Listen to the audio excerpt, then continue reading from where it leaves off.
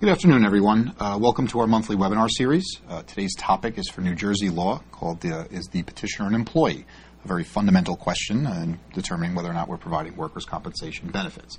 My name is Joe Jones. I'm a partner here at Lois Law Firm. I have with me my associate, Michael Tomasino, and we're going to both present this to you today and hopefully answer a couple of your questions as well.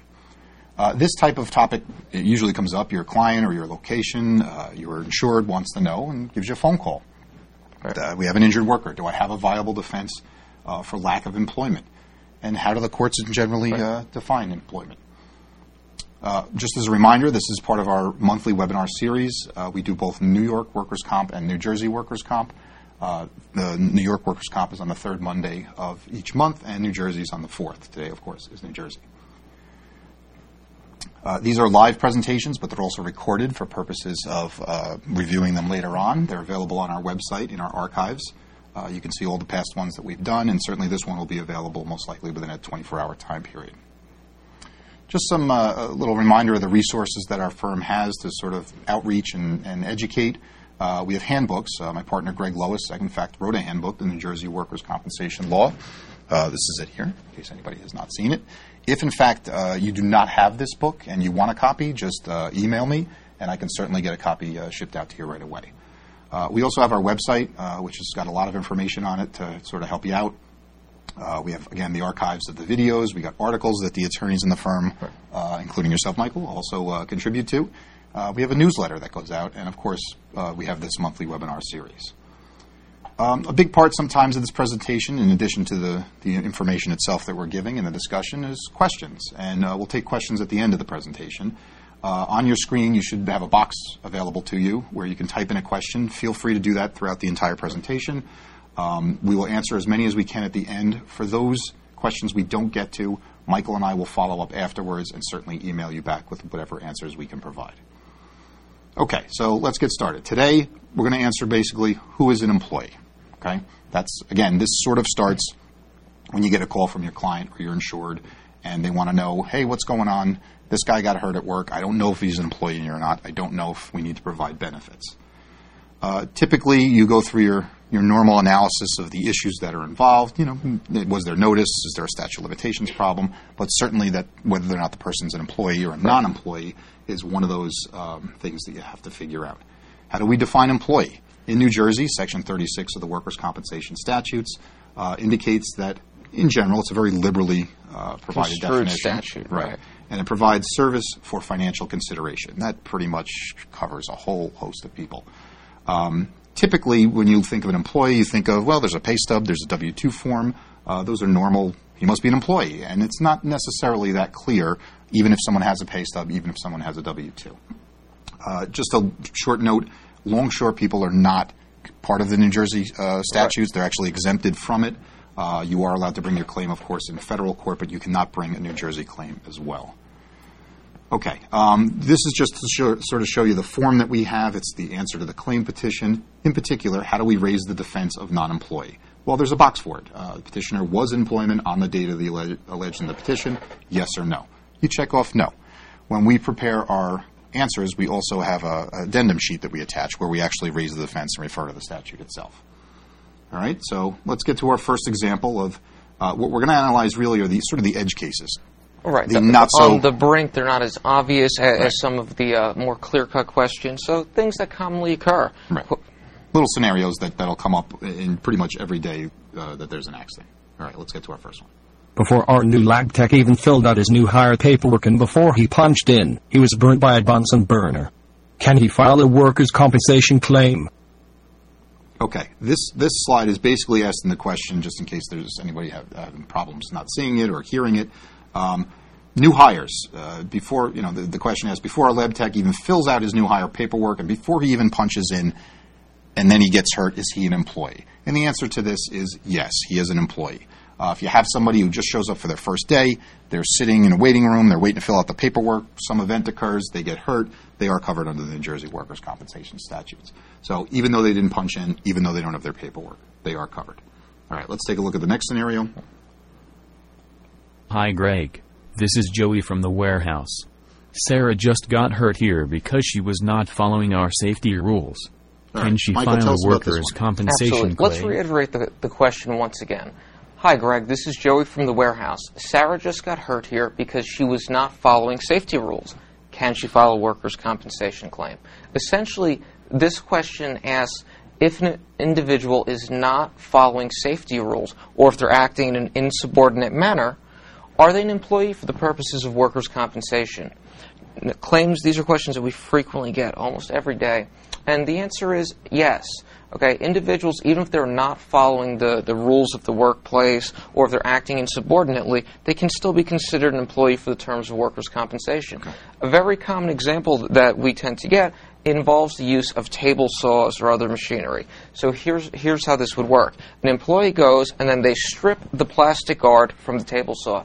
The reason for doing that is so they could work more efficiently.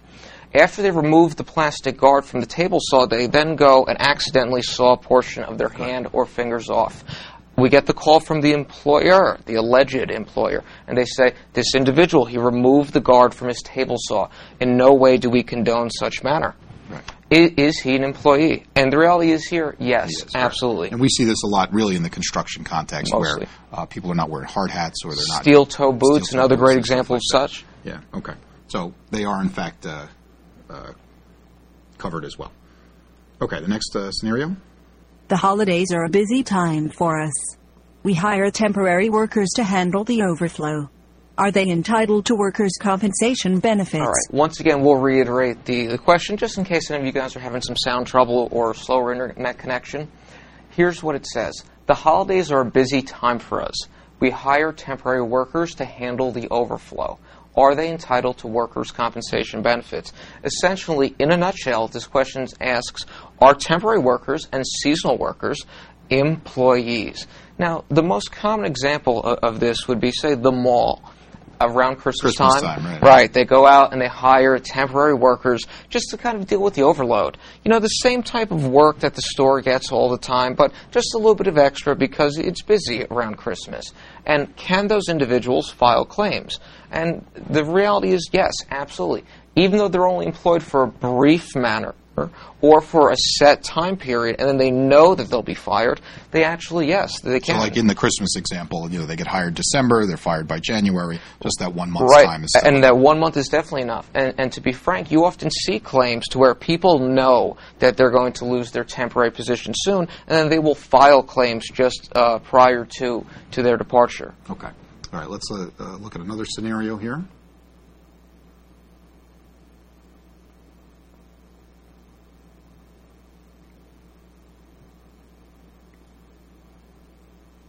After the accident, we learned this employee did not have working papers.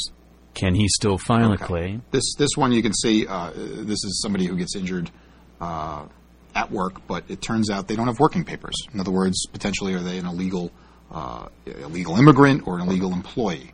And this is a very, very common situation. Here in New Jersey, we have Port Newark. We got a lot of stuff that goes on, work that comes through Newark, going in and out, and unfortunately, a lot of employers do hire illegal immigrants. I think the issue that comes up here as well is the Social Security number, which the Department of Labor uses to sort of keep track of these claims, and so that, you know, for investigative purposes, if you can find out other prior accidents. One of the things I'd like to piggyback just upon Joe's claim. So in New Jersey workers' compensation, on the generic forms or the claim petitions, in the top left-hand corner you see the Social Security number for the claimant. Sometimes it's redacted, sometimes not. Right. Whenever you see a number that begins with 900 or 900 in some configuration, that's going to be a worker without a Social Security number, and often an illegal worker. Now, the difficulty with these particular claims is that it's difficult to investigate to whom are the illicit worker. What do they do? Have they filed previous claims? In every claim, we recommend obtaining an ISO or a match report, specifically so we can look into previous workers' compensation claims filed by employees. Here, with illegally employed immigrants, what we typically see happen is they will go and give a very generic name to the workers' compensation board, and the Department of Labor will assign a 900 Social Security number, and between the generic name and the temporary Social Security number, it's nearly impossible to attain an investigative report. Right. And I think maybe this topic's sort of a little counterintuitive. I think a lot of people think, like, if you're an illegal immigrant, you're not entitled to those type of benefits. But I think it comes from basically a public policy of not giving an incentive to employers to hire people they know are not going to be covered. Correct. Otherwise a lot of employers would hire illegals knowing they can then deny them. Absolutely. Every time they were injured. Compensation benefits, right. Okay, let's look at our next scenario. We have a 16-year-old kid who collects the shopping carts. He got hurt while working. Sorry about that. It turns out he had fake working papers. Can he file a claim? All right, once again, we'll reiterate the question. We have a 16-year-old kid who collects the shopping carts. He got hurt while working. It turns out he had fake working papers. Can he file a claim? Okay, this example essentially touches upon two categories. Number one, can minors file worker compensation claims? And then secondly, what about a minor that presents fake working papers? Can they file a workers' compensation claim? The answer is yes to both. Okay, in New Jersey in particular, minors are given substantial rights in workers' compensation court. Minors can file workers' compensation claims. Additionally, minors who present fake working papers can still present workers' compensation claims. Here's where it gets dicey for employers as well as insurance carriers. Minors are actually entitled to better benefits, dare we say, than adults. For example, a minor has the right to opt out of workers' compensation court in New Jersey and proceed to Superior Court. For those of you in other states, Superior Court is in New Jersey the county-level court where there are juries.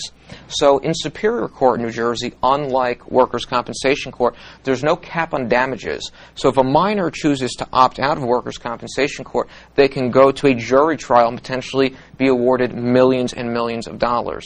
In addition, if a minor chooses to stay within the realm of workers' compensation court, something that we will see in certain scenarios, minors may be entitled to double compensation. Good. All right, let's choose our next topic here. We use a staffing company to supply our plant workers. If one of these Lent employees gets hurt, can they file a claim against us? Okay, this is a very common situation that comes up. This is essentially your situation where you have a temporary agency providing employees to a regular company, whether it's to handle extra workload or for whatever purpose. And if one of those Lent employees gets hurt, can they file a claim against us? Again, this sometimes comes down to a number of different fact patterns. Is there a contract between the temporary agency and the employer? A lot of times, this is where investigation really becomes important because it's fact sensitive, and you sort of have to look at the whole total circumstances here, right? The whole scope. So, for example, one of the things you look at is who's directing the employees themselves. Right. If the temporary employees are at the employer's location and he determines hours, he determines type of work and stuff like that, there could be almost a dual employment situation here where the workers' compensation court might determine that they're both going to owe benefits. So absolutely, just to kind of reiterate here, it's who controls the individual. Does he show up to work every day and then use, say, the facility's equipment? And does the person in charge of him dictate the hours that he works, the manner in which he works? So issues like that are very fact-intensive. So as Joe had stated, 100% investigation is needed for these scenarios. And you'll find also that an analysis of the contract is important because a lot of times there's indemnification clauses or specifics in the contract that sort of handle the workers' compensation situation. All right, let's look at one other fact scenario here. Here at the gym I pay all the trainers on 1099s. None of them can file a workers' comp claim against me, right? Here we go. Our favorite. This is a big one. one. Independent contractors versus workers or employees. How does everything just kind of pull together and who is which? Okay? So when you go back, you have to determine whether an individual is a worker or an independent contractor. In New Jersey Workers' Compensation Court, the manner in which people are paid and what it says in their tax form isn't necessarily intuitive. It doesn't guarantee that someone is an employee or is not an employee. In other words, just because they're getting a 1099 doesn't mean they're an independent Exactly. contractor. Okay, so a great example here is truckers. If you want, we can kind of look into this. Let's go to the next one. All of the drivers we use are independent contractors. They can't file a claim, right? Let's reiterate the question here. All of the drivers we use are independent contractors. They can't file a claim, right? Well, once again, this is an example in which we see investigation is important. Investigation, investigation, investigation. Here, you've got to look to very, very fact-specific issues. For example, was the driver given his own Department of Transportation licensure number? Right. Okay. In addition, does the driver haul freight for individuals or companies other than the one to whom he alleges is his employer? Does he own his own truck? So very fact-sensitive scenarios here. Even things like, do they wear uniforms with the company Correct. name on it, or do they advertise their company Do separately? they hold out as if their own business? Business cards are another great example of this. Okay. All right. All these workers on this construction site are not my employees. They are all independent contractors. That will hold up, right? All right, this is a big area. Correct. The construction accident cases. All of these workers on this construction site are not my employees. They are all independent contractors. That will hold up in court, right? Here we see quite a few scenarios. Joe, why don't you tell them about one of the cases that we're currently litigating? We have a case that Michael and I are working on now where it's this very exact fact scenario. Well, we represent the general contractor in this matter, and there's actually several levels of subcontractors. And, of course, one of the workers on one of the low levels of subcontractors get hurt, and he doesn't really know who he works for. He gets paid cash. He's not sure. He saw a few people on the job site, and he's not sure. So now an analysis has to take So place. one of the things that happens is Joe and I have come in, and now there are multiple different employers. All of the subcontractors have retained attorneys. We represent the general contractor. We, at this point, have to go into court and take testimony of the individual and determine and ask them questions like, do you wear a shirt to work, a uniform shirt? Which company's name is on the uniform? Right. Who drives you to work every day? Things like that. Right. Now, in addition, what complicates is in New Jersey workers' compensation, if a subcontractor does not have insurance, the individual that's hurt, if deemed an employee, can actually go up a level to the next subcontractor and up and up and So up. eventually it goes up the chain. All to the way to the general if in contractor. fact- In the exact case that we have, the individual who was hurt is on the third level of subcontractors. Okay, the level above him, as well as his own boss, doesn't have insurance. So now he's moved up to the highest subcontractor who does have insurance. Joe and I represent the general contractor. So now we've got this issue. There were 3 employers beneath our client. But will our client be forced to pay workers' compensation benefits? And it's very possible and in again, this scenario. Investigation's important here. A lot of times the general contractors, when they have subcontractors work on their jobs, will require them to have workers' compensation policies. There'll be explicit contracts in place between them with indemnification clauses and stuff like that. So really the more information you can get from your insured, from your contact, from your adjuster or whoever it might be, will better enable you to analyze this whole scenario. Okay, well, that concludes basically our presentation. I hope this was helpful to you. I hope we at least answered some questions you might have had. In terms of questions, we're actually going to take a few questions now. Let's get to the first one. Okay. First question's from Bob. Bob has a situation apparently where a landlord who owns a 6-unit building hires one of his tenants in order to paint just his house. So it's, he works, he's a tenant at the landlord's apartment and he hires him. And Bob wants to know, is that something that's covered? This basically is the area of casual employment. It's where there's no regular, recurring employment. Babysitters fall into this category. Another great example would be, say, the golf caddy. I go golfing, and then I hire a caddy for the day. Right. Can he sue me for workers' compensation benefits? Right. So these casual-type employment situations are generally not covered. Obviously, it's fact-sensitive as well, and to sort of see if there was a regular or irregular kind of pattern of hiring. And here, just to reiterate, we kind of look at the same facts as we have been this entire time. Does the individual that's alleged to be the employer control the individual? Does the caddy or the babysitter exclusively work for the individual who hired them? That actually comes up a lot in the context of people who clean houses. Correct. And if they just work for one house, or do they have a business of multiple houses? So hopefully that answers that question. We do have a second question. One of the things I'd just like to add here, we've got a brief backlog, maybe of 15 to 20 questions. As Joe had stated earlier, any question that we do not answer live during the presentation, obviously we can't get to all of them because of just the sheer allotment of time. And also, we don't want to waste your time as well. Any question that we're given, we will answer throughout the course of today. Actually, either via email or phone call. So feel free to reach out to either Joe or myself. Right, absolutely. Keep submitting your questions, whether we get to them or not. All right, we'll take one more question. It looks like it's from Lauren. Lauren asks, if I have a contract between me and my independent contractor stating he's an independent contractor, isn't that enough? Okay, I think we sort of really hit on that. Go ahead, Michael. We've touched on this before. So just because you have a contract that says, expressly says this individual is hired as an independent contractor. In the state of New Jersey, that's not always enough. In particular, we go to court all the time with this scenario. We'll bring in the contract to court and we'll say, look, Judge, here, he signed it. It says that he's an independent contractor. And the judge just simply won't take that. He'll want to dive deeper into the facts that underlie the matter. Is the individual exclusively working for the individual that he alleges is his employer? Right. Again, those issues of control and absolutely and all that come into play. So really, it's a very fact-sensitive thing. I think if you get anything out of sort of what we mentioned in this whole presentation, is investigation is really important. 100%. To